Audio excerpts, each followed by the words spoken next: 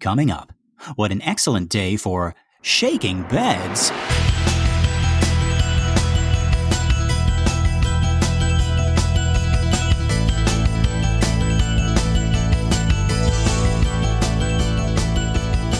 Well, howdy, folks, and welcome to Minute 45 of the Exorcist Minute, a show where we endeavor to examine, extrapolate, and excavate the Exorcist minute by terrifying minute. My name is Lester Ryan Clark. And I'm Kynan Diaz. And we'll be your holy guides on this journey through what some have called the scariest movie of all time.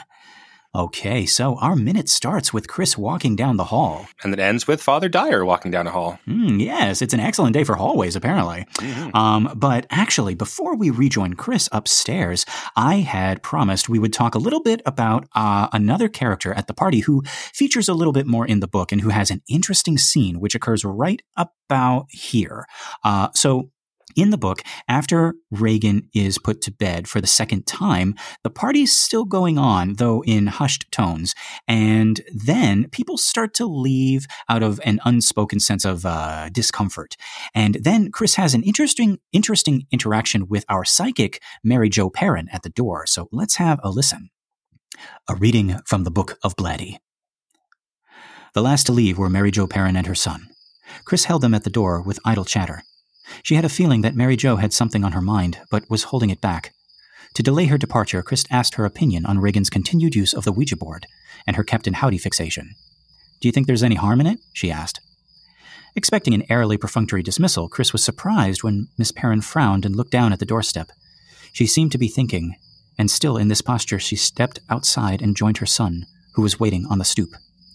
When at last she lifted her head, her eyes were in shadow. "I would take it away from her," she said quietly. She handed ignition keys to her son. "Bobby, start up the motor," she instructed. "It's cold." He took the keys, told Chris that he'd loved her in all her films, and then walked shyly away toward an old, battered Mustang parked down the street. Mrs. Perrin's eyes were still in shadow. "I don't know what you think of me," she said, speaking slowly. "Many people associate me with spiritualism, but that's wrong. Yes, I think I have a gift," she continued quietly. "But it isn't occult.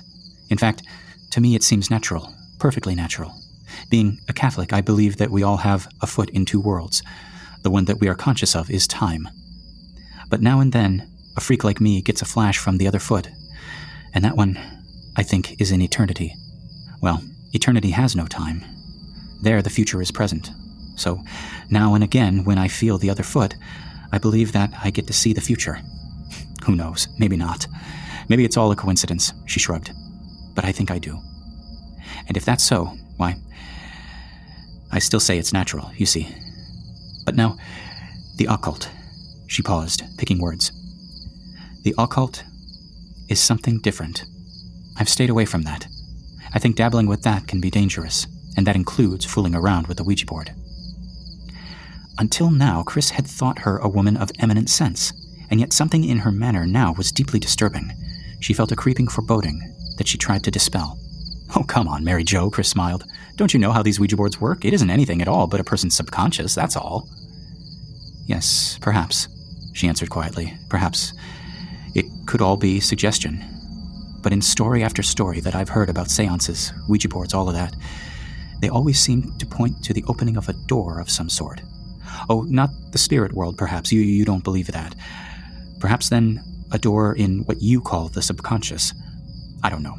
All I know is that things seem to happen. And, my dear, there are lunatic asylums all over the world filled with people who have dabbled in the occult." "Are you kidding?" There was a momentary silence. Then again, the soft voice began droning out of darkness. "There was a family in Bavaria, Chris, in 1921. I don't remember the name, but they were a family of 11. You could check it in the newspapers, I suppose. Just a short time following an attempt at a seance, they went out of their minds. All of them. All 11. They went on a burning spree in their house, and when they'd finished with the furniture, they started on the 3-month-old baby of one of the younger daughters. And that was when the neighbors broke in and stopped them.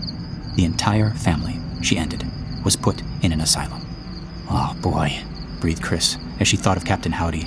He had now assumed a menacing coloration. Mental illness. Was that it? Something. I knew I should take her to see a psychiatrist. "Oh, for heaven's sake," said Mrs. Perrin, stepping into the light. "You never mind about me. You just listen to your doctor. There was attempted reassurance in her voice that was not convincing. I'm great at the future, Miss Perrin smiled. But in the present, I'm absolutely helpless. She was fumbling in her purse. Now then, where are my glasses? There, you see, I've mislaid them. Oh, here they are, right there. She had found them in a pocket of her coat. Lovely home, she remarked as she put on the glasses and glanced up at the upper facade of the house. Gives a feeling of warmth. God almighty, I'm relieved. For a second there, I thought you were going to tell me it's haunted. Mrs. Perrin glanced down at her. Why would I tell you a thing like that? Chris was thinking of a friend, a noted actress in Beverly Hills, who had sold her home because of her insistence that it was inhabited by a poltergeist.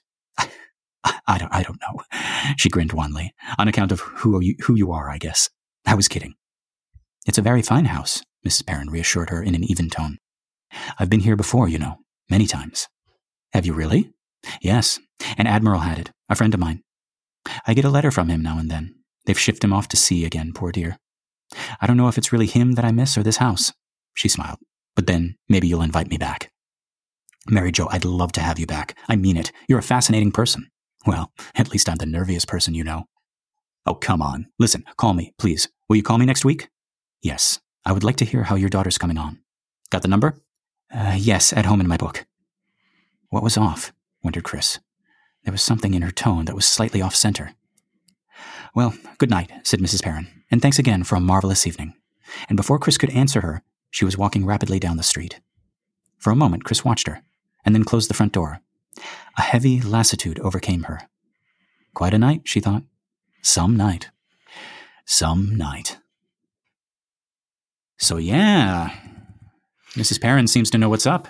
She's a very interesting character. You can kind of see how she functions in a book very well because the book has more time to go into these other thematic, explorations, and how a movie might not work, right? Because it sort of slows it down. Yes. And I would actually go so far as to say I kind of like that we only have one set of opposing mystical forces in this movie. Right. Oh, good. I'm glad you said that because that's sort of how movies work. I don't want to be so reductive, but we have binary oppositions is how some film scholars like to put it. That's what film is made for. It's this or it's that. It's not. Yeah. There are exceptions, obviously, where themes are triangulated, etc. But for the most part, it's like, work or family. You have to pick. Which one are you going to pick? Your work or your family? Work or Christmas? Which one do you like? Right. You can either be married to your job or you can be married to Matthew McConaughey. But yeah, folks, this is going to come out again a little bit later, when we get to the supposed name of this demon. But I don't know. I just think it's so much cleaner that we have like one set of good guys and one set of bad guys that know each other and that are like kind of like I don't know, how would you say, like they're paired together. They're yin and yang. They're eternal rivals, right? Right. The fact that Mary Jo is also like, hey, I know about this thing, coming in there and be like as if she could I don't know, like help in some way. It just kind of it like reduces the, I guess, the coolness of like our like mystical priests, Right. Again, in the book that might work very, very well, right? And geez, these are interesting ideas she's bringing up in your reading that you have, that she is a spiritualist, and so he said that. So I was making all sorts of suppositions about what that meant for her, and then now in this moment you're like, oh, but I'm a Catholic. Yeah. Right. It's very, very interesting because as we saw in the reading, she doesn't even, I guess, like to be called a spiritualist. Right. And she like even makes a joke about it, like every now and then a freak like me. Mm-hmm. So it, like we get the feeling that she's at least she believes what she's saying. Mm-hmm. Whether or not whatever's going on, she's not one of those stereotypical, flim-flam people, those frauds, those people in the spiritualist movement who were trying to sham everybody out of their money. And that stuff. We talked about on the Ouija board episode. Yes. Yeah. Yes. To try to, put this into context again, like Blatty is writing this book, or thinking about the book heavily in the late 1960s and then writing it in the early 1970s. And this is a time when, Americans are rethinking everything about society. Right. And a lot of that comes with, religion at its core. Right. We will bring this up a little bit later when we get into the really Catholic stuff, but there had been movements within the Catholic Church to reform. So even in Italy, it had gone to the point where the Pope is like, we need to make some changes about how we're doing the Catholic stuff. Yeah. And in America, we have the whole youth subculture is like, well, everything is corrupt. Education is corrupt. Getting a job is corrupt. They're trying to sell me deodorant so that I can go work at my job. And the job is just there to support the taxes to pay for the war, to kill brown children in Vietnam. Like everything is all connected together. Yeah. And a big part of that was this push against organized religion. We started having people saying things like, I am not religious, I'm spiritual instead, right? And that's self-defined. And we have people who still identify as Christians, but are starting to think a lot about ideas from Buddhism and Hinduism, and thinking about reincarnation, not necessarily converting fully to Hinduism, Buddhism, though some people do, right? Right. And at the same time period, we have African Americans who are looking into Islam. Mm-hmm, right. Mm-hmm. It's this wholesale thing. So some people convert and then other people just can never quite go back to the full appreciation of the dogma. I don't mean that necessarily in a bad way, but like in the full tenets of Catholicism or Christianity. Right. Yeah. And I think that is still the way of today. I know lots of Catholics, lots of Christians. I mean, like myself included, where like there's a lot of things about the church that I do not agree with. And I often wonder if it's like, does this mean I'm what do they call it? Like a universalist? Because that's what you were saying. That's what Ellen Burstyn was, right? Like she believes in all of the things. Right. I don't know how she identifies, right? But she has taken an Arabic Islamic spiritual name. She also believes in things like reincarnation. Again, I don't put words in her mouth, right? Right. But she has also said relatively recently that she is a Christian. Right? So I don't know. She's elderly now, so I don't know if she's changed her religious views, but there are a couple of different interviews with her throughout her time where she is expressing a variety of beliefs and not necessarily expressing them in terms of like, I've converted now. It's more like additive rather than substitution. Yeah.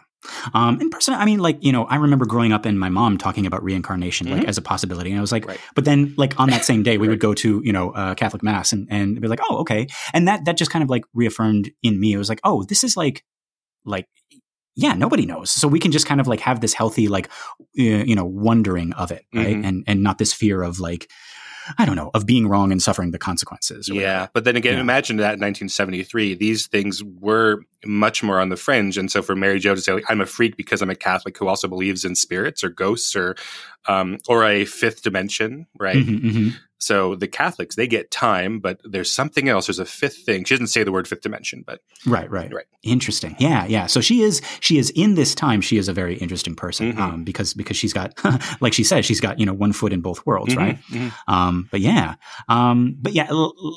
Like we were saying, I think it's just a little bit cleaner to not have her, as prominent in the story, I think.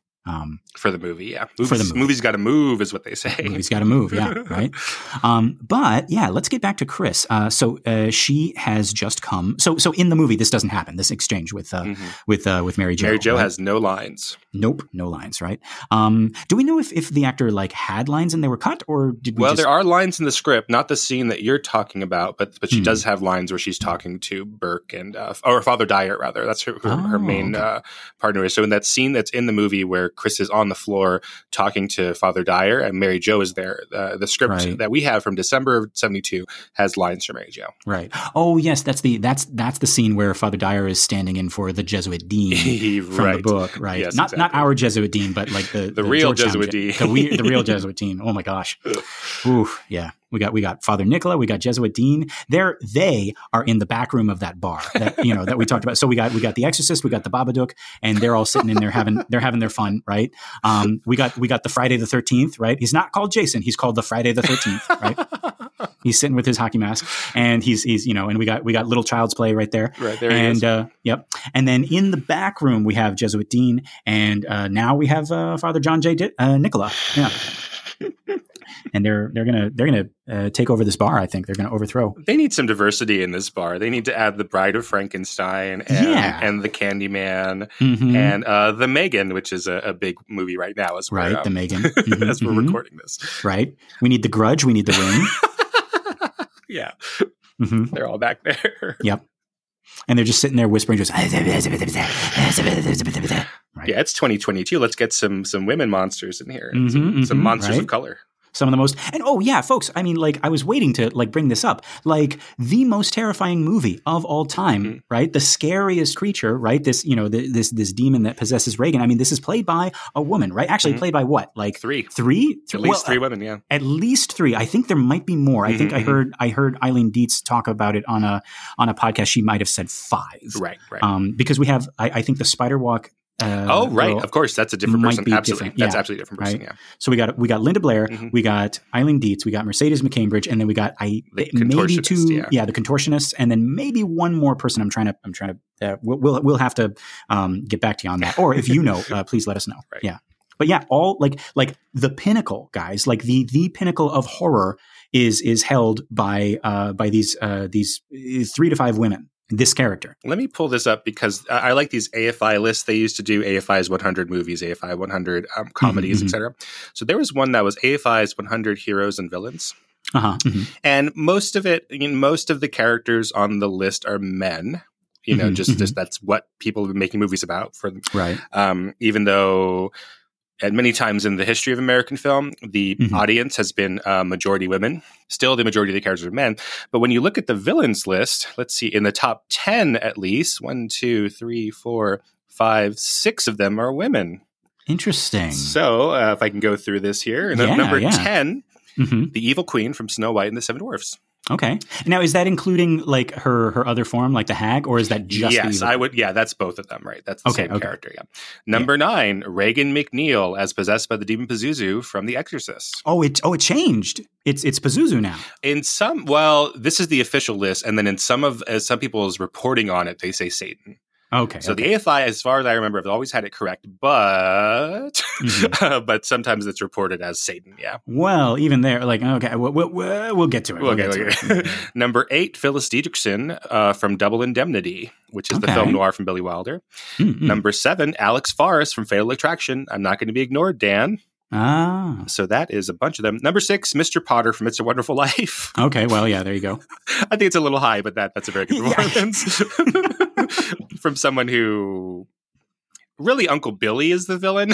Yeah. It's a Wonderful Life because he's the one who loses the money. Right. I'm trying to remember a Mr. Potter line. It's like, "In a very happy new year in jail." Right, that's a great performance by Lionel Barrymore. But yeah. I don't know. That one's a little high for my taste. Number 5, Nurse Ratched from One Flew Over the Cuckoo's Nest. Louise Fletcher just passed away. That's one of my very favorite performances. Number 4, the Wicked Witch of the West from The Wizard of Oz. Yeah. So that's 6 of them. And then the top 3, Darth Vader from The Empire Strikes Back. Okay. Norman Bates from Psycho, and Dr. Hannibal Lecter from The Silence of the Lambs. Okay. So yeah, so I mean, there's something about that when we look at like, oh geez, what makes a scary woman, or why would the majority of the very top 10 list of this list be women, right? There's something about it that is like shocking. A really high performer on here. Let me see. Number 17 is Annie Wilkes from Misery. Oh, yes. And they talk about she's a nurse, right? And Kathy Bates just looks like a mothering figure. And so when it's the opposite of that, it's like, oh God, both of those things wrong, right? Yeah. So the juxtaposition, 2 nurses in the top 20, actually. 2 nurses and a little girl, right? Like an innocent, a sweet, innocent little girl, right? Interesting. And I mean, like, I think we talked about this in our Halloween episode where like it kind of fascinated me that the idea, is like there are things behind each of the monsters that we create, right. And it's interesting how like they rise and fall in popularity and I guess like scarificity. I don't know, like how scary they are, throughout the ages. But as we move towards gender equality, and as we try to get rid of sexism as like as difficult a time as we're still having today. It like the idea of like the witch, which is basically we talked about that backronym, like the woman in total control of herself, like a woman with like a woman with power. That's what a witch is. Property or with agency or who likes to be left alone. Right. Who has her own transportation system, who like all of these things, who is a shrewd business person, like all, like that is like at the heart and soul of what a witch is.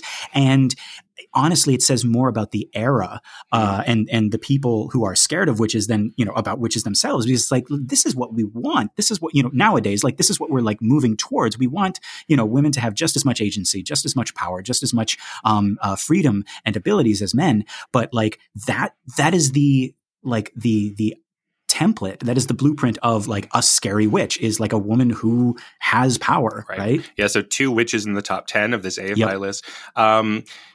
And then, the attacks that you see now on women for a lot of the same things that used to get them pressed or hanged or burned at the stake, you see this abuse that women have online, right? Where it's like, hey, girl, I want to take you out on a date or something much more vulgar than that. But then the woman going, no, thank you. I don't need some guy DMing me. I'm fine. And then the accusations are, you must be a lesbian, right? Oh, my God.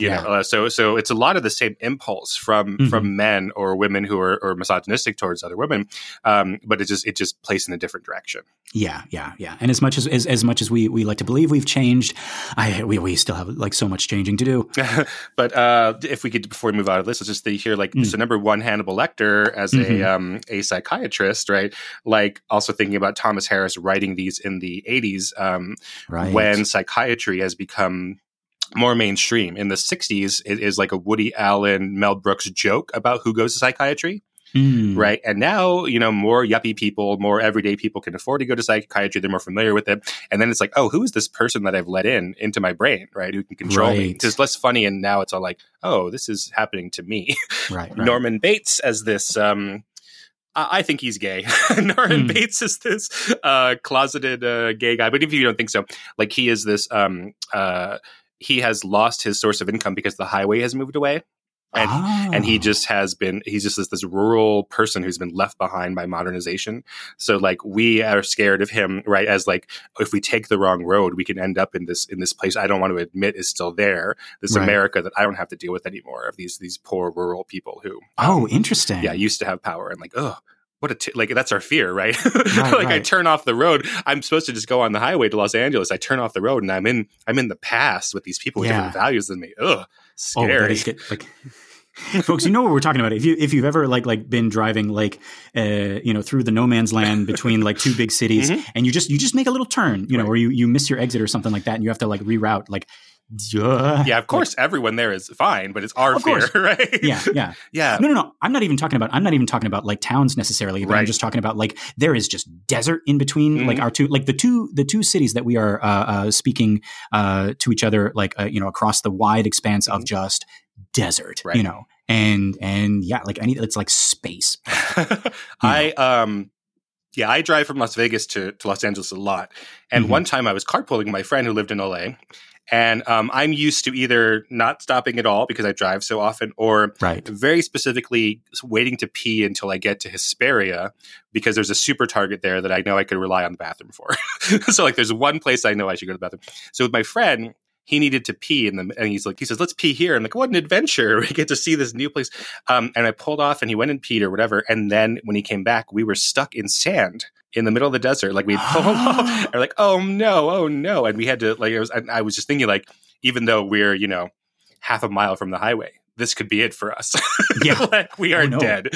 You get that. Yeah. No, that is that animal feeling, that gut feeling of like, even when you're like just like in between Vegas and LA, and you're just driving on that, there's no lights or anything like that. Like I've done this before.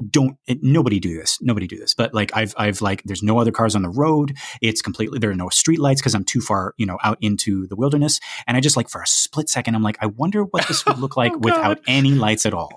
And, and I turn off the lights and I'm like, oh my God, like, or like you really, really have to stop and pee. And you just like, you might as well be on the moon. Right. Exactly. Yeah. So, yeah. How did we get here? Oh, we're talking about our the fears and what they represent. And, right. And Bates Motel, that's what it is. Right. Yeah. The Bates Motel is that place. Yeah. Yes. Okay. So let's get back to the top of this minute. The first few seconds of this minute. So Chris has just come from her daughter's bedroom. If you remember where she tucked her in for the night, we see that she is troubled by everything that has just happened. Remember, this is likely the first instance since Reagan's behavior at the party where she's able to breathe and really think about it. She heads down the hall and to the little landing where we then hear the sound of scrubbing. At least that's what the Amazon subtitles say.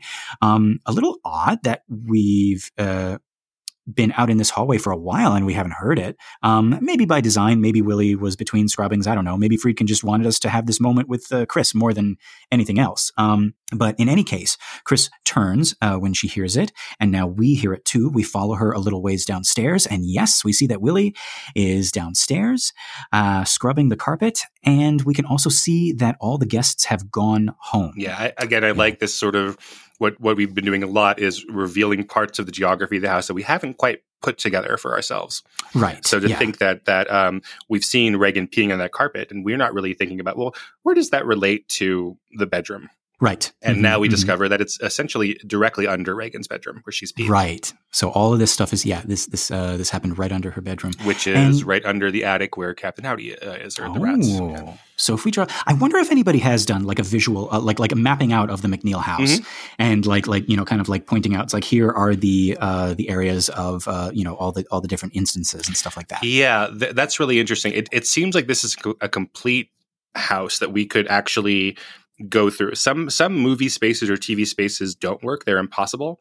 Right. Like my favorite that I can think of right now is in Darren Aronofsky's Mother. Have you seen that? No, I haven't. It's a crazy house, and it's like we see the outside of it, and it's octagonal. But then at the same time, the entire movie is following Jennifer Lawrence. Like, I don't think there are any shots that don't have Jennifer Lawrence in them. Okay. And so there's a lot of wonders that were moving around the house with her. And then some things happen where she's at the kitchen window and she's looking out the kitchen window and she could see the front door as someone's knocking on the front door. But then we have to think, like, well, that doesn't make any sense. If the house is essentially round, octagonal, that's impossible. And then that has a similar plot point where something leaks from the attic to the different floors, the second floor, the first floor, and into the basement. And but then when you start to think about it, like, no, it's actually impossible for those things to have lined up that way. Right. Or have you seen the breakdown people have done of Jerry Seinfeld's apartment? Oh, no. How that's an impossible space. Interesting. Yeah, I'll have to send that to you. You can Google that about Jerry Seinfeld's apartment, that the hallway doesn't make sense. Like the hallway would bleed into the kitchen. So unless the hallway is some between him and Cosmo Kramer's house, unless that was some kind of weird zigzag Z shape for no reason, it wouldn't work at all. Yeah. Yeah. The only one I can think of, and they have a podcast for this, guys, Room 237, is actually, isn't that the name of the documentary? Yes. That has all these crazy theories. Almost conspiracy theories is the way they feel like. Right? Yeah. We're talking about the document. We're not talking about the podcast. The podcast is great. Go check it out. Room 237. They also do Rosemary's Baby. But yeah, and I remember hearing about all these impossible bits of architecture in the Overlook Hotel. Right. That's clearly designed to be something you couldn't trace. You couldn't plot it out. Right. Yeah. It's that movie in The Shining. The space seems to expand or contrast. Right. Contract. In A Streetcar Named Desire, when Elia Kazan is directing that, he starts the house at one size, and then on each subsequent scene, as Blanche is losing her mind, the house gets slightly smaller. Oh, yeah. So he's a theater director. He's used to that sort of thing, right? So then, as the movie goes on, the house gets darker, but also the walls are coming in on her. Oh, I like that. Yeah. And I remember we talked in previous minutes about Reagan's bedroom specifically seeming, really small and cozy, when Reagan is, like in the beginning of the film, and it just seems so like empty and big, by the end of it. And do we know, is this, are we looking at two physical rooms, or is this just like perspective, or like what's going on here? That's a really good question. So this is a set, which is pretty incredible. Again, like how much we actually see of this house and how by the end of it, we do learn the geography of it. This is a set built on a New York City soundstage. And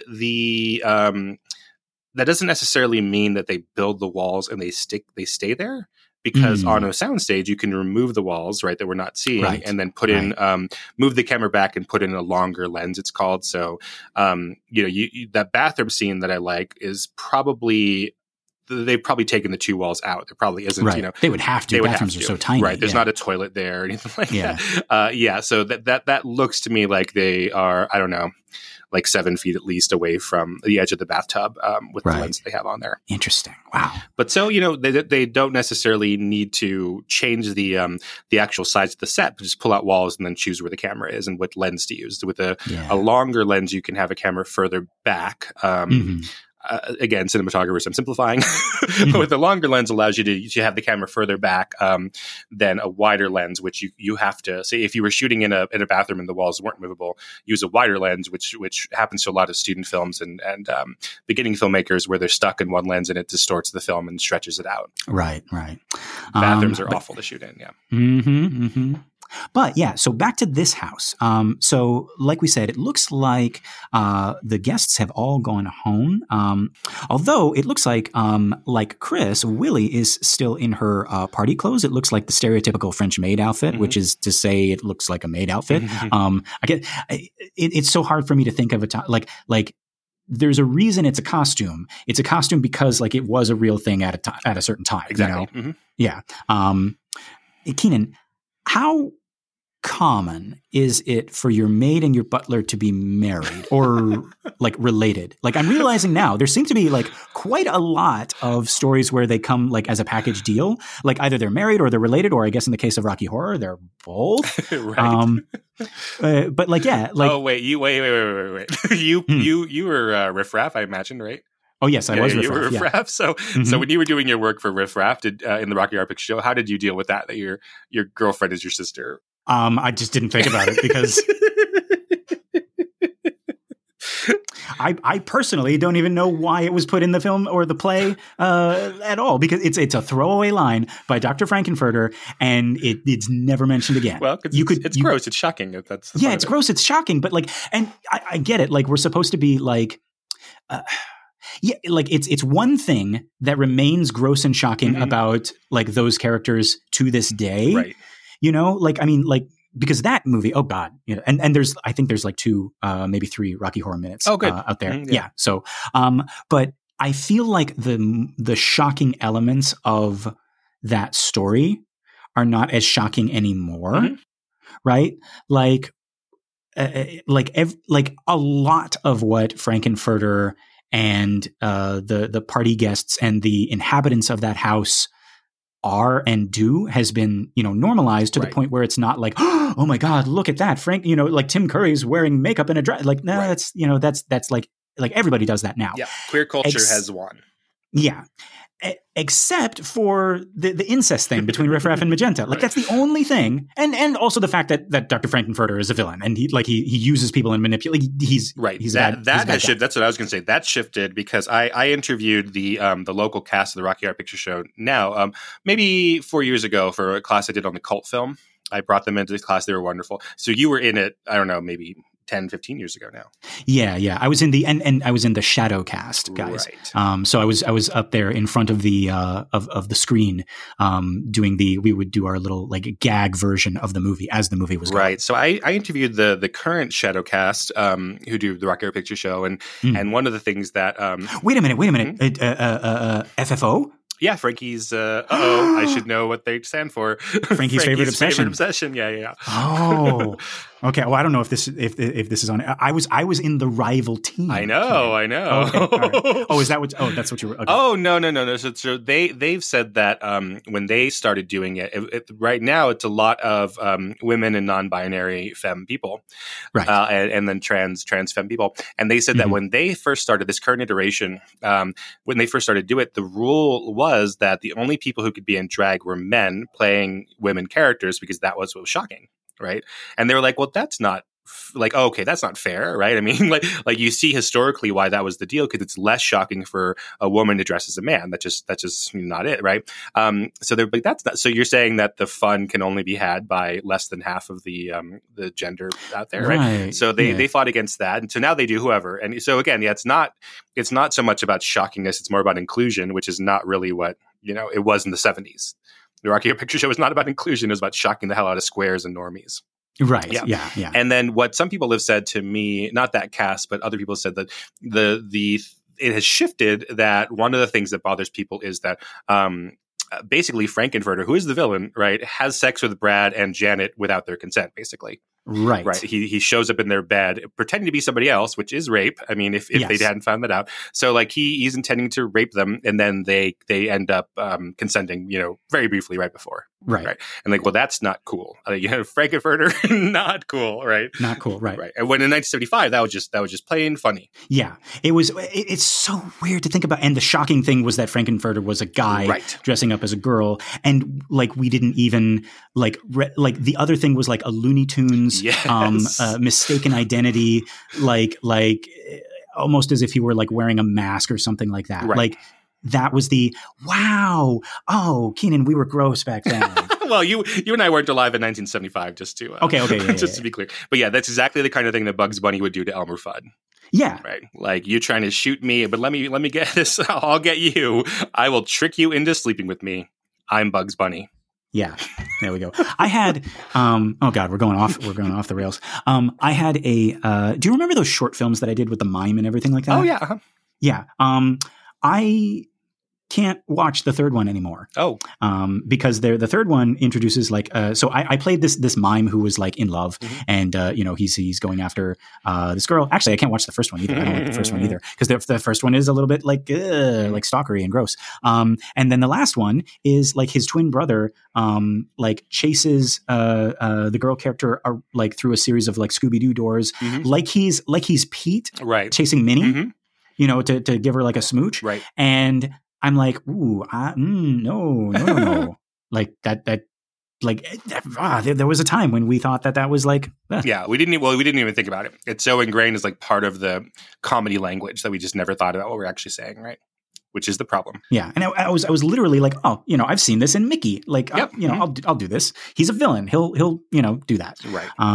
But heroes do it too. I mean, in the first Mickey Mouse short called Playin' Crazy. I just saw that. Oh, you saw Playin' Crazy? Yeah. I just, it was on TikTok. I was like, oh my God, Mickey, what the fuck? Mickey tries to kiss Minnie and she clearly says no. And he tries to kiss her anyways. And by the end of it, he gets her, right? He wins the girl. So yeah, that is how we kept reinforcing those ideas over and over and over again. Yeah. Ugh. But anyways, let's just get back to Willie and Karl, who are brother and sister and husband and wife, you were saying. Yes. No. That's not the big secret that Karl is hiding. No. No, but the reason why I think it wouldn't be uncommon for a maid and a butler to be married is because it's often a class thing, right? So who becomes a maid and who becomes a butler are the lower classes. And so, there you can't, unlike in the movies, the maid isn't going to marry the master of the house, or like, I guess The Sound of Music is based on a true story, but that's the governess marrying the captain. That's not how do you say? That's not a very practical marriage plan, right? Yeah, that doesn't. The reason it was made into a movie was because it was an unusual occurrence. Yeah, the captain is supposed to marry the baroness, and the baroness is fucking pissed. Yeah. But, I don't know if you know this, but like the idea of the maid, right? We don't think about it a lot. The reason that they're called maids is because they used to be unmarried women. That's who would become maids. Oh, like maiden. Yeah. Maid. Yeah, exactly. Okay. So that's who it used to be, is like, oh, you don't have, you're not going to hire Mrs. Lundegaard to do it. You're going to hire an unmarried woman because no one else would want to. Interesting. Yeah. Well, so in the book, we get a little bit more insight into Willie and Karl's relationship. They go on several dates, although we never see them. We only hear about them from Willie. And during the time of the story, they're sort of having a little, I don't know if fight is the right word, but let's say like a communication problem. And communication could be better, right? And Chris asks Willie several times how the dates go throughout the story. And the first one, Willie wanted to go see the Beatles, but Karl drags them to an art house film about Mozart because of Karl. Oh. What would that be? Not Amadeus. That's too early. Yeah, I don't know. I mean, we're like citing, Paul Schofield in Lear later on. So like they're talking about real things, real movies. Right. So I don't know what an art house film in 1970, about Mozart would be. I only know Amadeus. There must be something else. Do you know Listomania? No. Which is about Liszt. That's a fun movie. That is by oh shoot, when you bring up things on the fly, you don't remember everybody. It's starring Roger Daltrey of The Who, and it's directed by the guy who did Tommy with The Who, and his name is something important, Ken Russell. So there we go. So there we go. So Ken Russell. It's Listomania, and so it's about Franz Liszt, and it's Roger Daltrey playing the piano, and he's like this sex symbol, and so it's like shooting Liszt as if it were a Beatles film. And the women in the crowd are going crazy. I don't think they literally throw their panties, but things like that, you know. So that's a really interesting movie. But that's about Liszt, not Mozart. But right, huh? Yeah. Movies about Liszt. That's an even shorter Liszt. Yeah. Some jokes they fly. Some jokes they don't. But we keep them in anyways. We keep them in. We let you decide at the Exorcist Minute. Yes. This is choose your own adventure. But yeah. So Kynan, how do you think these two met? Willie and Karl? Yeah. Well, geez, let me think. So Willie was probably about 3, and her mother took her into the observation ward and said, "This is your little brother, Karl." Oh, Jesus. You're not going to let that go. You want them so much to be brother and sister. Well, since you brought it up, you're the one who brought it up. They're not riffraff magenta. No, you're the only riffraff. You know, I remember doing the time warp. There were no rats. Oh my God. No, so how did they meet? I don't know. I imagine it's very like because it's just like forcing your wife or your girlfriend to go on go to a boring movie, you know, to go see Shakespeare, to go see an art house film about Mozart. I'm like, what grabbed you, Willie? What drew you?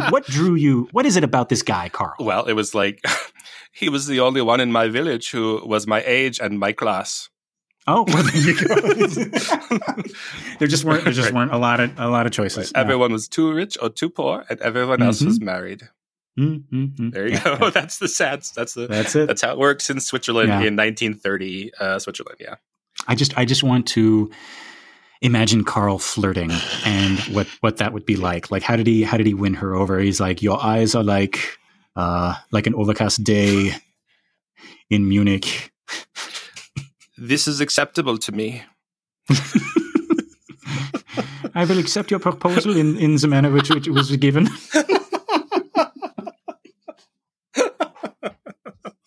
We're not saying that Germans don't have humor. We're saying that Karl's Swiss. Right, they're Swiss. Right. Doesn't he? Yeah, they're Swiss. Yeah, but we're saying Karl's humor is somewhat lacking. Yeah. But yeah, he got Willie and good for him and good for Willie. Right. Yeah, good for both of them. Hope they're happy.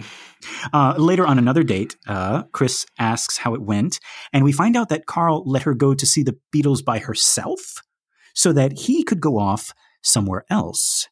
And that's when Blatty chimes in and says the time was 7:35. And that's supposed to give us a little sliver of doubt, like where was Karl at the time? Because that time is around the time that Burke is found dead. Oh, wow. Okay, so when Burke is found dead at 7:35 on this night that we're seeing, Willie is here in the movie, so we don't see where Karl is. So in the book, this is while the Beatles are still together, but in the real world, the Beatles have broken up in 1970. Wait, is this an inconsistency? In Karl's alibi? Well, no, this would be Willie's alibi. I don't know. I'm not sure. I mean, there's other inconsistencies in Karl's alibi we're going to get to. Oh, okay. But this is Willie saying it. Willie was like, he lets me go see the Beatles, by myself. So she went to see the Beatles in concert? I guess. Or a Beatles movie. I wonder, is there a Beatles movie? Yeah, there's a Beatles movie after the Beatles broke up called Let It Be, which I believe is 1972. You know what? That's what she must mean in the book because they're it's this argument about what movie to go see. Okay. And they go from, she wants to go see the Beatles and they go to see this art house film about Mozart. And then later on, he says that he went by himself to see the King Lear movie. So it must be that they went to see a Beatles movie and not the Beatles. Yeah, Let It Be comes out in 1970, the movie. So that might be what it is because they can go and see that, for a couple years afterwards. Movies used to be in theaters for a while. So it's now 5 months is like the the typical maximum that a movie is in theaters. It keeps shrinking and shrinking. They call it windows in the industry, like the window of time that's in the theaters. But yeah, it used to be that movies could be like The Exorcist. The Exorcist itself was in theaters for over a year. Yeah, but The Exorcist was special. That was like in and of itself. It was like didn't they keep it in theaters like even like comparatively for that time, like even longer than. Yes, but movies, yes, The Exorcist and The Godfather and things like that stayed in theaters much longer. But it wouldn't be atypical for a movie to be out over a year at this time period, because they wouldn't open all at once like the way they do now. So that would sort of change with Jaws, where it opened up on 300 screens all in the same weekend. Oh, and now let me think. What was the big movie? Like Puss in Boots might have been the last major studio release, is where we're talking now, and that would be on almost 4,000, if not more, screens at once on the same day. Interesting. Yeah. So it's sometimes a movie would open in LA and New York and then not get to Washington for several months or maybe half a year afterwards. Oh wow. Yeah. So that's shifted since the time of The Exorcist. Yeah. And nowadays, I mean, we have like movies coming out in theaters, and then on the same day, they'll be like at home. You can open up your laptop and day and watch date. Them. Yeah. Yeah. I took my boyfriend to see a Disney movie called Strange World in the theaters, which is pretty good. It's not as bad as a lot of people said. But we got home and opened Disney Plus to watch The Simpsons, and Strange World was there. And I just scrolled past it. So we didn't see we could have stayed home. I knew it was on Disney Plus. I just didn't want to have that conversation. It was because I'd rather see the movie in theaters, Yeah, of course. Shot, yeah. Oh man, I miss the theater experience. I want to go out again. We're still kind of like slowly getting, well, at least me, and I think some other folks too, like still getting used to the idea of like going back out and going to theaters and things like that. And I really want to go see a movie. Yeah, if Karl lets you. If Karl lets me, right? Yeah. Maybe he'll let me go see it by myself. And he goes off and murders a man. I mean, no, that's not what he did. Okay. Yeah.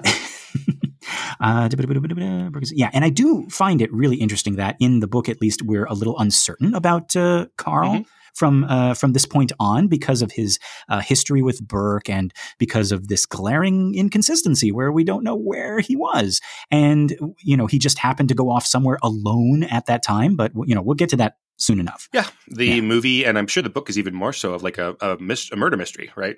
Yeah. The movie becomes like a murder mystery, kind of, sort of, for a little while. Yes. And even Blatty has put forth that he wasn't trying to write a horror novel. He was trying to write a supernatural detective story. So I do think that like for a little bit of it, we're supposed to like wonder about Karl. Right. We're supposed to be like, maybe he did, have something to do with this. And folks, I know we're spending a lot of this minute talking about Willie and Karl, but that's because their parts have sort of been reduced in the film. And so every chance that I see them on screen, I feel like I got to tell a little bit of their story, but also not give away the big spoiler if you are reading along with us in the book. So I hope I'm doing an okay job of keeping things nice and balanced. Yes, I'm still afraid to read the book. I'm on page 11 of the book. I've read the Iraq prologue. And so I don't know the secret about Willie and Karl. So, folks, write in theexorcistminute@gmail.com and cajole and pester my co-host into reading the rest of the book. It's so like cute and funny at points and endearing and it's creepy. Like honestly though, I think just for the writing, I say it's really well written. And I just want to defend myself that it's not that I'm not a reader. It's just I'm specifically afraid of this book. So since we started doing this podcast, and I said, you know what, Lester, I'm going to read this book for you. I've read Roald Dahl's Matilda. I've read Upton Sinclair's The Jungle. I've read E.B. White's Strunken White's Elements of Style. There's anything I can do to not read The Exorcist. And I'm reading Uncle Tom's Cabin right now. So wow. Oh my goodness. I'm just going to start sending you like little snippets of the audiobook. Oh no. Like I used to send pictures of Captain Howdy to my friend Kyle. Oh really? Well, I did it like twice. And the first time was, I said, hey, I'm going to text you this picture of Captain Howdy, which he didn't know what it was. He didn't know he'd seen the movie, but he wasn't familiar with enough that he knows who Captain Howdy is. So, right. So we were on an early version of Skype, and I sent that to him, and then I saw his reaction, going, "Oh my god!" Like so terrified. So I did it one more time because then it was funny, but I thought it was funny. But no, it's not cool to keep doing that. Scare the crap. Yeah. But yeah, okay. So anyway, we before we can learn any more about Karl and Willie, we are interrupted by a scream from upstairs, from the room we were just in. Chris runs back up the stairs, and we get a brief shot of one of the candles on the wall as it flickers, affected by the force of some unseen malevolent energy. Just to be clear, it's not a candle. It's an electric candle. It's like a bulb that looks like a candle, right? Right. This house is a little bit inconsistent with its like real candles and with its fake candles, right? We got real candles like right by the door by the guest book as they're having the party, and then we got like these real candles up on or these light bulb candles. That's why Mary Jo likes it so much. The admiral who used to live here, he put in all these fake candles and all these real candles with the mixture, like admirals do. Yep, right. This is typical admiral move right there. Kynan, we talked about this before with the desecration. You know how remember we talked about how we like the idea better of like the desecration of the Virgin Mary statue happening like magically, like organically, right? Like it just like the vicinity, the nearness of the demon is causing like this like aftershock, this ripple effect. Just the fact that he's close by affects the real world environment in these like weird ways, right? Same as like the clock in the Arab curator's office, right, where Father Marin turns and the clock is stopped, right? And we're going to see later on, like during the exorcism scene, like things are breaking, things are cracking, things are like all of this kind of like stuff in the physical realm is being affected by this like power, or this like this struggle. Like you could say like the force of the will of the priests and the will of the demon is like breaking things in the real world, right? Right. And it has but it has no visual shape. We can't see things striking other things, right? Yeah, I think that's really interesting that's the way, because it's a movie, that's the way that we have to visualize this kind of thing in a horror film, right? Like it's this energy, this force, this spiritual thing that has its foot in two different dimensions. So it has to affect something physical or else we couldn't see it, right? It has to be not just a wind, but it has to affect curtains or leaves or... Precisely, right? It can't just give you like a feeling of foreboding, because how do you capture that on, like screen? You have to see like this little light bulb flickering or something like that. There's this great book by Michael Crichton, who I think is an underrated author because he's kind of like Stephen King. He writes so much. So some of them are just not that great, and then some people can focus on that. But Michael Crichton, when Stephen King or Michael Crichton hit it out of the park, they really hit it out of the park, right? Yes. So Michael Crichton has this book called Sphere, which is about this thing that lives under the ocean, and scientists go down and get there. And it manifests some of their fears in real monsters, like a sea squid, a giant squid attacks them and that kind of thing. But then one of the characters, their fears are manifested just in this energy. And that's this major point in the movie, how some people's fears are manifested by the sea creatures down there. They're at the bottom of the ocean, like the Marianas Trench. And then one of the characters, their fears are just this unknowable thing out there that you can't see. Fantastic for a book. It just does not make a movie. So some of you might have seen the Barry Levinson movie with Dustin Hoffman, Sharon Stone, and Sam Jackson. This great cast, great director, great cast, but it's just not a film. Right. Yeah. So here, we have Captain Howdy or whoever doing all this stuff, and it means my light bulbs are flicking on and off. Yeah. Oh no. We got to get something like, and it's like Captain Howdy is like, so, I don't know, like he's at the height of his power. He's so present. He's so like potent right now that like he's literally making the electricity like go wonky. Yeah. I don't know. Like, I would have liked one of the light bulbs to shatter rather than just kind of like flicker on and off. What do you think? Oh, I don't know. It's like, it's a matter of like timing, right? Like, is this the time for that? I don't know. Yeah, because we want to ramp it up, right? Yeah, right. We don't want to. And we're just gonna see this terrible thing happening to the daughter, right? Oh, we don't want to over upstage the my light bulbs. My light bulbs. Yeah. Mother, come in here. Wait, hang on. We gotta. Karl, do you have any replacement light bulbs? If I get a broom or something. She's just out there like for 5 minutes. Just no, Willie, don't step on. Get your shoes back on. There's broken glass, Willie. And Willie's just like, I literally just finished cleaning up the pee. I want to go home. Oh no, wait, no. I think they live there too. They must live there. Yeah. All that to say, like, I personally really like this kind of thing, like when the outside environment is affected. And like I said, we're going to see more of it later. This idea that something so big is in the room with you that the spiritual world almost can't contain all of it. And so it's like leaking out into the physical world, right? And we'll see later when two characters are involved in a struggle of will, something, you necessarily can't see, the environment around them is being affected, by that struggle. Right. However, this makes me wonder about what we see in a couple of seconds. So we are with Chris now as she runs to her daughter's door in what I'm sure I've seen 100 times in trailers and TV spots and whatnot. It's almost unmistakable now. Show me a single frame of this with Chris holding up the skirt of her party dress as she runs to the door, her back to us. The image is all over the advertising and the memory and the impact of this film, right? Is this like shot right here?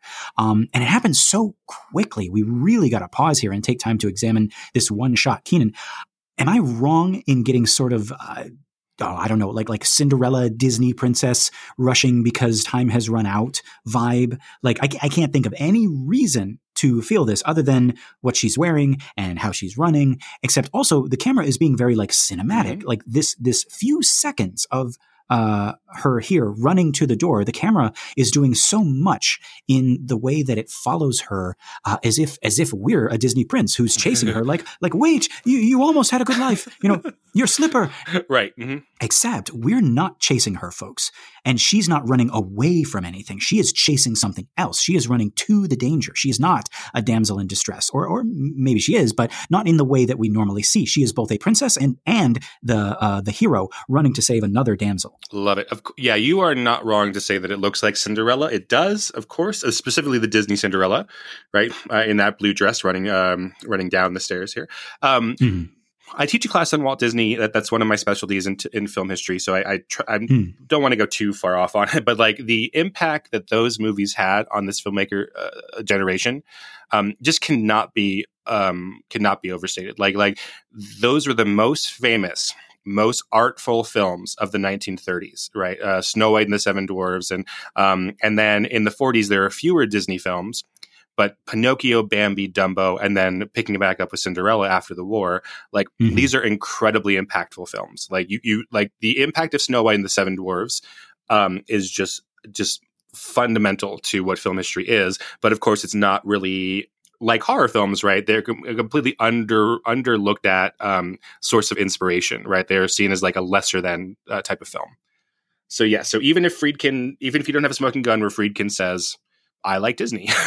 He did. Everybody did. Yeah. Everyone was. And like in Snow White and the Seven Dwarfs, there were shots that were impossible for them to do with a real camera. So they were way ahead of their time, and they helped invent a film language for the generation of kids who saw that, who then became the filmmakers of the 60s and 70s. Absolutely. Yeah.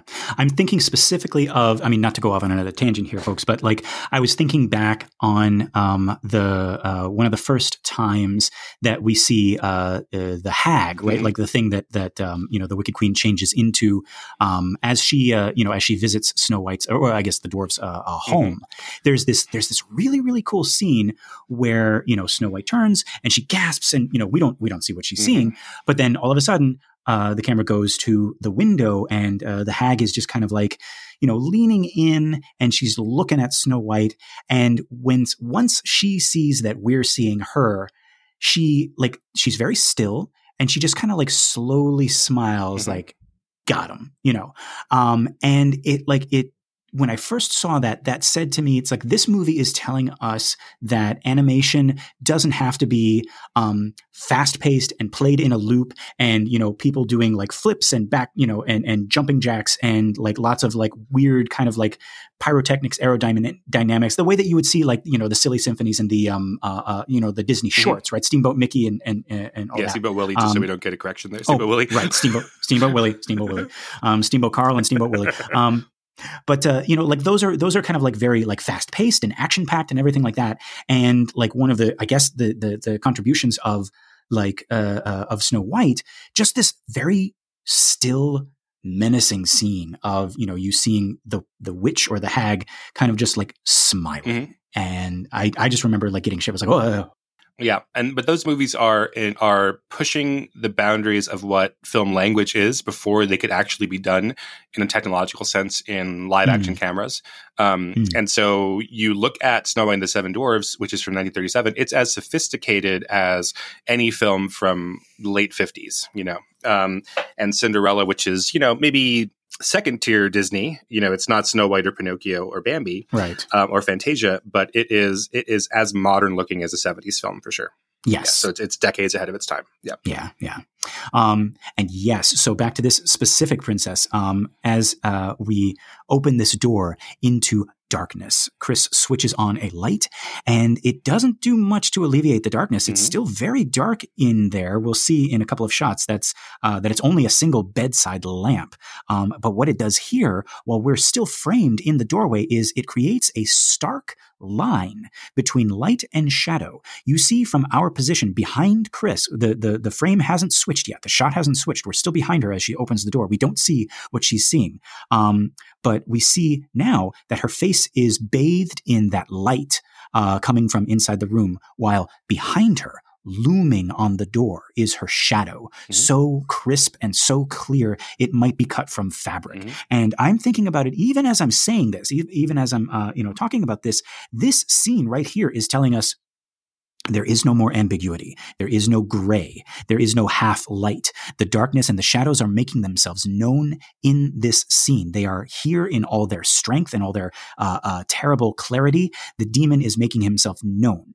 And yes, we will still have ambiguity later. That is by design. But in this moment, much like the starkness of the white face in the black void that Regan saw back in the hospital for a split second, this is a smile and a wink. This is a howdy, right? This is Howdy saying, it's like, hey, there might be more wrong with your daughter than you think. This, if we're thinking about it in screenwriting terms, is a turning point within Act 1. We're still in Act 1 because we haven't still in Act 1. Yes, but this is a turning point this might be what screenwriters call the inciting incident, because this is for Chris the moment where we know she's been in a horror movie, but now Chris knows she's in a horror movie, right? Yes. Yeah, this exact close up.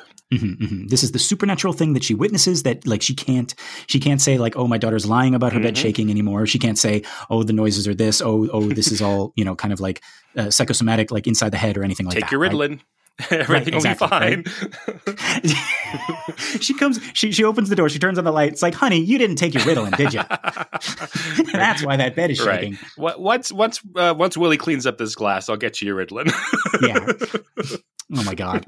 But yeah, okay. Like not to diminish the horror of this scene, right? So, and yeah, perhaps to emphasize it, like we say, like Kynan said, we get this shot of Mom's face full on, but for only a few frames, enough for us to register the horror that she feels at what she is seeing. It's so fast, folks, much like the Captain Howdy face. It flashes before our eyes, and we don't really have time for details, but we do get a feeling. Again, we've lingered on these actors' faces before. The camera has forced us to look at them for long periods of time, and we've been rewarded with some amazing performances by these actors. But Ellen Burstyn only needed literally a second, and I timed it on Amazon, literally a second, to share with us and to pass on that terror that she is feeling in this scene.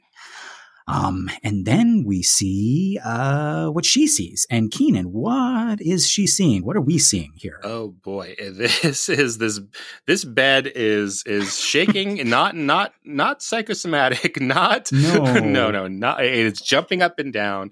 The script says that the bed should be moving back and forth. And then as the filmmakers have interpreted that, what back and forth means is that it is shaking on, every axis it could. Right? Yeah. Head to toe, left to right, up and down. It's doing everything it could possibly be doing. Yeah. There is absolutely no way to think that Regan is doing this. And that's one of the later on, the doctors are saying is like, well, it's like in times of high stress, like she could be like so upset and irritated that she could be like moving the bed on her own as she moves, and like this is after this scene, and Chris looks at this doctor's like, you are a fucking Do you know how in cartoons when someone gets electrocuted and they shoot across the room? Yes. Apparently, from what I've read and heard, is that that does happen to people. You might think, okay, so you think, oh, that's because they get shocked and the power of the electricity shoots them across the room, but it's actually it's a reflex response in the human body. Oh. Yes, that you get attacked by this energy in a way that your body doesn't know what the hell to do with it. So you jump like a rabbit in ways that you wouldn't be able to normally. Your body's just taking control and go blah. You're across the room. Yeah. Wow. Okay. So that jolt is not like the force of the electricity. Right. It's us reacting to it. Yes. Interesting. So that's what Dr. Klein might be saying, right? Like it's some kind of thing that your daughter doesn't have control of her body, and she's But no. Yeah. No, definitely not. Yeah. So that bed is unmistakably moving on its own. And Chris is there now to witness it. It is jumping. It is bucking up and down to where Regan is like bouncing on it like a rag doll. Mm-hmm. And we get a brief shot of Chris's POV from the doorway with Regan's back to us. And then we're suddenly on the other side of the bed on Regan's level facing her, almost like Friedkin is again putting us in the position of a concerned parent. Like we're running to the bedside. It's like, honey, what's wrong? Right. And in this shot, you can see even more clearly just how she is flying off that bed. I almost wondered if this maybe wasn't Linda Blair. I thought like maybe this could be Eileen Dietz, like our first, aside from the Captain Howdy, like our first stunt performance by Eileen Dietz. But I paused and no, it's definitely Linda. But then, oh my God, I kind of wish I hadn't paused because she does not look at all happy with what's going on here. And we did a little bit of research just to confirm right before the recording of this, but neither of us think that this is one of the injury scenes, right? Right. Yeah. So there is another bed scene. So I wanted to double check, but there's another bed scene that is even more extreme than this one that required Linda Blair to be on a harness and that she got injured on. Right. Exactly. But that's not this one. That's not this one. However, this scene apparently is shot after another one in which Ellen Burstyn was injured, and this time permanently. She still to this day has permanent injury to her spine. So Ellen Burstyn, in a couple of shots from now, will jump on the bed to try to help Linda Blair's character out. And there's been some reporting from Ellen Burstyn that when she was doing this, it was aggravating her injury from earlier. Yes. So that instance has not happened yet in the film, where the scene in which Ellen Burstyn like injures her back for real. But so I guess this specific scene was shot out of order at like after that. That's scene? From what I understand. Yes. Yeah. So she has the actor has already injured her back. Well, no, she has injured her back. No. Friedkin has injured her back. And so now she's being forced to do this scene with a bad back. So very unfortunate there. So they do build 3 different beds, from what I also read, for different levels of special effects. So, there might be 4 beds, right? Because there's probably a bed that's just regular bed. A normal bed. Right. A bed. Right. So there's at least 3 beds. I don't know if they would have spent time with one of these special effects beds just to use it for the regular one, but maybe so. So there's at least 3 beds. This trick bed move, another one that's more extreme in which Linda Blair gets injured, and then a third one which is a levitation of the bed. Right. Yeah. So lots of beds. Yeah, that also makes it a little bit difficult sometimes when you're reading about different sources and they're talking about the bed scene, because whoever's writing about it is like, this is the bed scene that's important because I'm talking about this or that, right? But there's at least 3 major scenes with Linda Blair's bed, right? With Reagan's bed. This is the lightsaber fight in Star Wars. Great, I know exactly what you're talking about. Yeah. No, the bed is such an iconic set piece from this movie. So much so that like when you get those little like Funko Pops or those little action figures, it like Regan is usually like part of her toy is like the bed. She might even be like the same piece of plastic, like welded into the bed. Right. But now compared to the other scene where she does get injured, I guess this one is a little bit safer. This stunt that's happening right now. I mean, she's not strapped into anything, but I just keep thinking like one wrong bump. Right.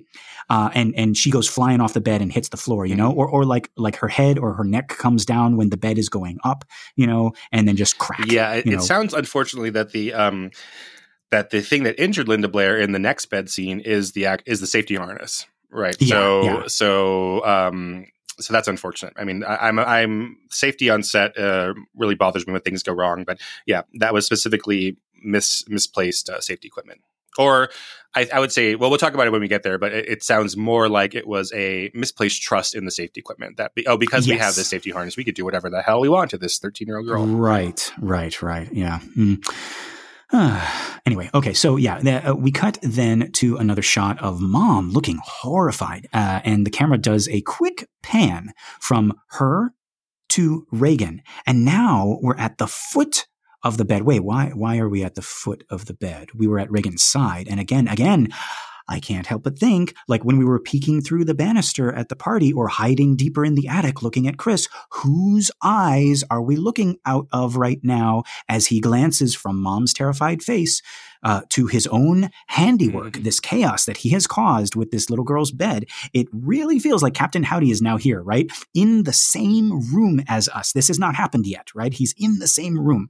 He's not hiding behind furniture. He's not watching us from the shadows, right? He is the third presence in this room. And as he glances from Mom to Reagan, we are surprised, and I think he is surprised by Mom entering the frame, jumping on the bed. I don't think he was expecting that.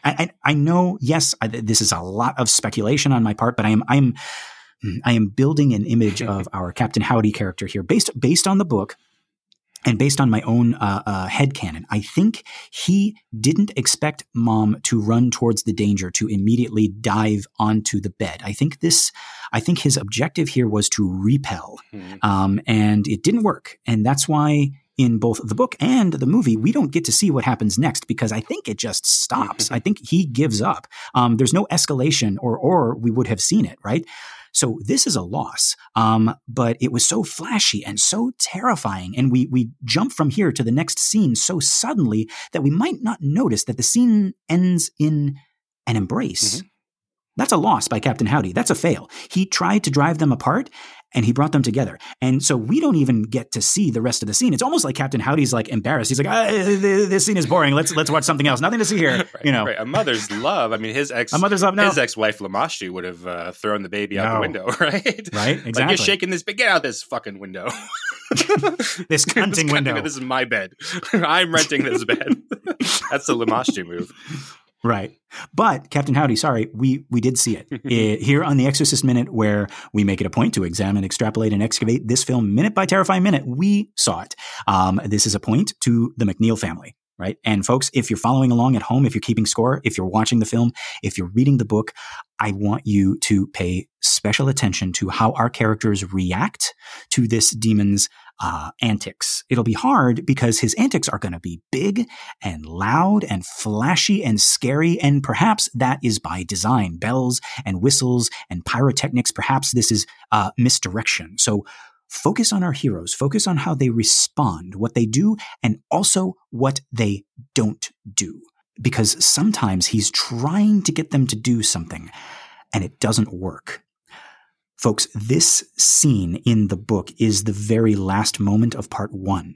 Remember, Blatty has broken it up. Part 1 is titled The Beginning, and part 2 is The Edge. And as we get closer to The Edge, folks, I want to let you in on why I decided to make this podcast. We are getting closer. We are edging closer to a final battle between good and evil. But before that final confrontation, all throughout this story, in fact, subtle hints are being planted. Little battles are being fought. And sometimes they're so little and so subtle we don't even notice them.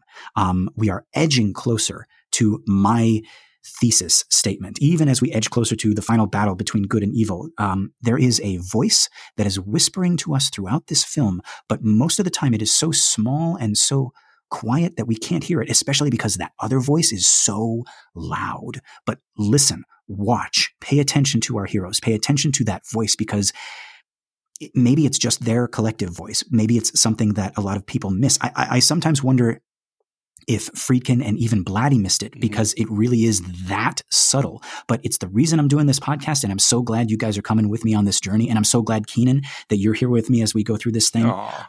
Folks, this was accidental. Speaking of that subtle voice, that message, this podcast, this minute, bridges two scenes in which one character is in trouble and another character comes to help. I really think that Friedkin was trying to scare us with the ending of this scene. Watching it the way that we are watching it, however, we're not looking at it scene by scene. We're looking minute by minute. And sometimes that can feel a little janky, like we're not supposed to see the story this way. But it also made me realize, folks, that this minute bridges two scenes in which one character is in trouble and another character comes to save them. That's a peek behind the curtain. That's something that I think we might miss if we're looking at this scene by scene, right? Love and friendship and loyalty are not loud things generally. And so sometimes, just like in real life, we might not notice them, but they're there. So now we cut from the McNeils and we have Father Dyer, friend of Father Karras, walking down a hall in what I thought was Georgetown University. But Kynan, you were saying this is a different place? So it's actually shot at Fordham, from what I'm seeing, which is you've mentioned in the book already. That's where Karras stays in New York when he goes to visit his mother. Right. Yes. So that's not in the film, but. But then we have other information, as you were saying, because we have Father O'Malley, who plays Father Dyer, saying that he screens this film for his students, right? Yes, or at least he talks about this film. Let's see. Just because I don't want to get anything wrong, let's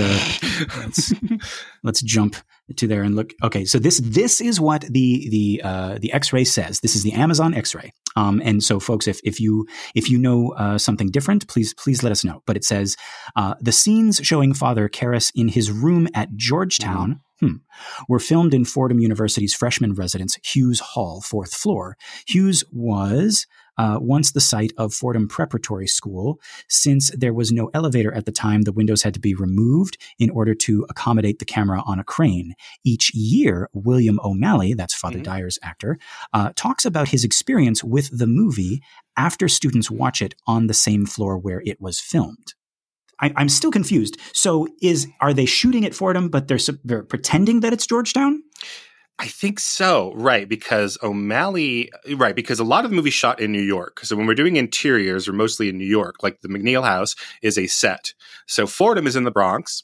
That's where O'Malley was teaching. And then, as you say, when he was still teaching there, years after he made this little pornographic horror film, as he called The Exorcist, he would show it to his students and talk about it there. That's really neat, though, on the same floor that they shot these scenes that he was showing his That's really cool. I would love to have that experience. That'd be really cool. Yeah.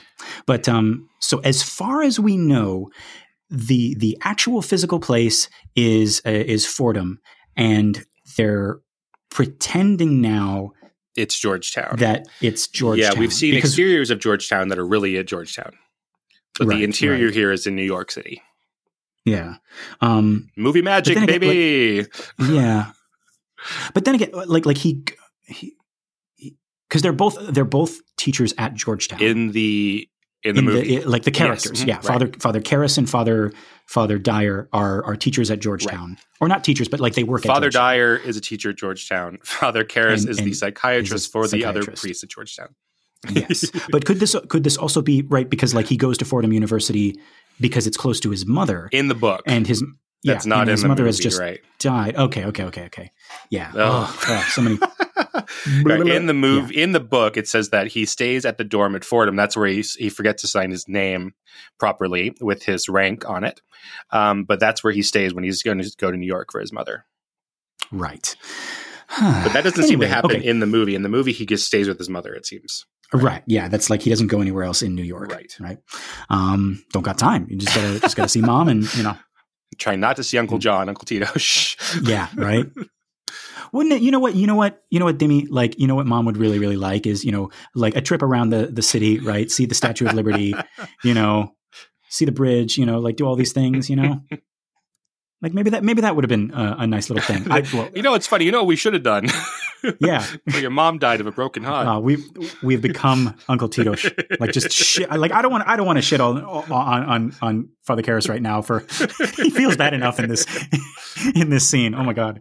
Oh God. But yeah. Okay. So the point that I was trying to make here is that, like, isn't it weird? Isn't it like interesting that our last scene ends with something like that is potentially scary. It's like, oh my God, like the bed was shaking, right? But it ends with like one character coming to rescue another character, and it goes right into another character rescuing, like Father Dyer rescuing Father Karras essentially from the depths of his depression. Yeah, absolutely. Right? Yeah, so I really like that. So we have our friend Father Dyer, friend of Father Karras, walking down a hall. He smiles as he passes by a room in which students are playing poker. Again, another example of communion, right? Of togetherness, friends playing cards. We see that Father Dyer is also carrying a valise or a small bag. He passes what appears to be another student sitting alone in the hallway, smiles at him. That student does not ask him if he could help an old altar boy. That doesn't happen. Father Dyer, as he's walking down, looks like he's just like cock of the walk, which isn't, not. I realize people might not know that. Just that's not a sexual thing. No. But he's just like cock, as in the chicken, as in the rooster, right? He just looks so happy and so at home here. And like he's like the cool priest. He's got his his coat over his shoulder. He looks in at the kids playing poker. It's not like they'd be like, "Oh no, Father Dyer's here, cheese it," right? They're like, "Oh, he's the cool priest who's walking down." The script says that Father Dyer should be wearing a Snoopy T-shirt. I think the book says that too. There's something about that, but yeah, this version of him, he's like the cool, young, hip, neato priest. Mm-hmm. Yeah. Like you imagine him to like just do finger guns. Yeah. It's like, hey. See, I did that. We don't see each other when we record. I was doing that while I was describing it. So you can't see me, but I was, There we go. Exactly that. We're on the same page here, folks. But yeah, no, and he's gonna like elbow a jukebox and it's gonna start playing. Hey, you catch Snoopy last night? Yeah. goes into Demi's room and says, "Hey, you know what's not cool? Being depressed."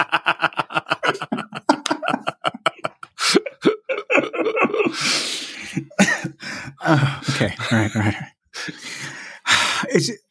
We get sillier when the movie gets sadder. That's true. We? Yeah.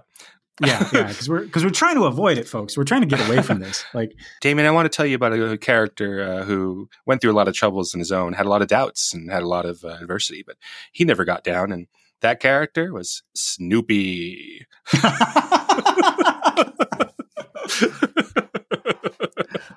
That was some very good misdirection. I thought you were going to say Jesus. Oh, I thought you were. No, we're off the clock.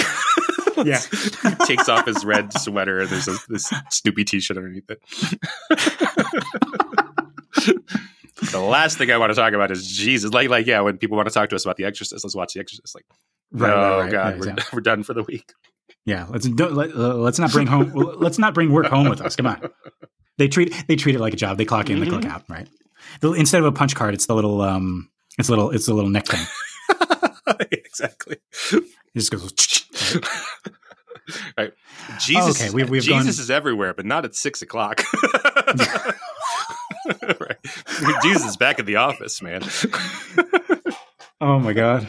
All right. At the risk of going down this blasphemous path any further.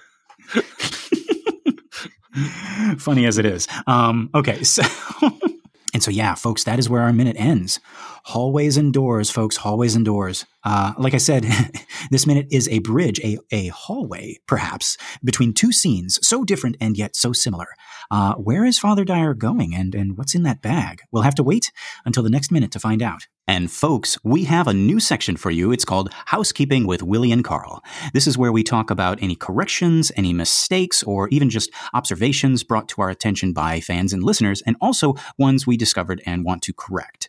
So if you'll remember, in minute 32, What an Excellent Day for Church, we said that this priest carrying flowers, the one who sees the desecration of the Virgin Mary statue, was Father John J. Nicola.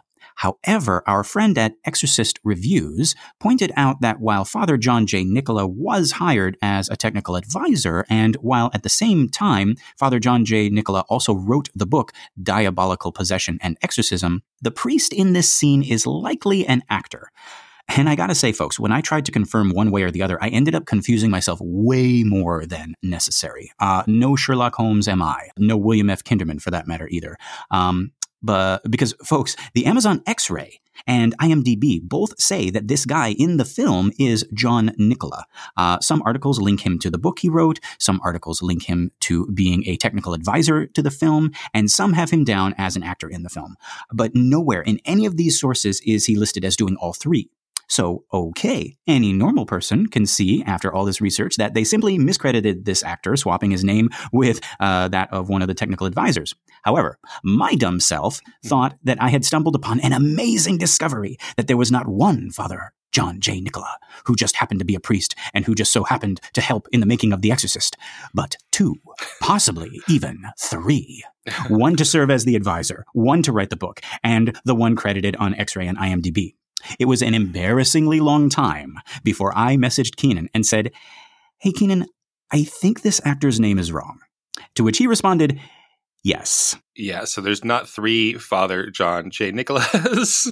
But wouldn't that be exciting, folks? We were pulling up the obituary for Father John J. Nicola and comparing him to the picture of the actor in The Exorcist, which they look nothing alike, unfortunately. Right. I was trying very hard to be like, no, they're the same. He just has glasses in one, and it's 30 years apart. But no, they're not the same person, absolutely. Yeah. And Father Nicola's book, right, Diabolical Possession and Exorcism, we talked about that on the podcast, and we had said, well, if we could afford a $150 book, we'd buy it. But in that book, apparently it says that he refused to be in the movie. Yeah. Even though he was, correct me if I'm wrong, Kynan, he was the one who had said, make sure that the demons cursing and swearing and vulgar behavior was authentic. Right. But again, it's a book that we are too poor to afford, so we did not read it ourselves, so we're doing it secondhand. But yes, our friend at the Exorcist Reviews says that Father Nicola said explicitly in his book on exorcism that he helped with the making of the movie, but did not want to be an actor. Yeah. So there you go, folks. Mea culpa, my bad. But do go check out Exorcist Reviews on YouTube and Instagram. They've got some really cool stuff. I was looking at their page the other day, and it's really good. Lots of cool facts and trivia about the book and movie as well. YouTube channel is Exorcist Reviews, and the Instagram is Exorcist_reviews. So check them out. And thank you, friend, for bringing this to our attention. And folks, if you caught anything that we missed or anything that we got wrong, or you just want to make an observation about something in the film or the book, write us at theexorcistminute@gmail.com. We love hearing from you guys. And now let's just make sure that the attic is clean. Karl, are there any more rats? No rats. Okay, thanks, Karl. And Willie, do you think we got it all? Yes, I think so. Thank you, guys. Thank you both. Okay. Now get back to work. No. We'll send you back to Geneva. All right. Kynan, are you thinking what I'm thinking? I think I am, Lester. Folks, until next time, the power of Snoopy compels you.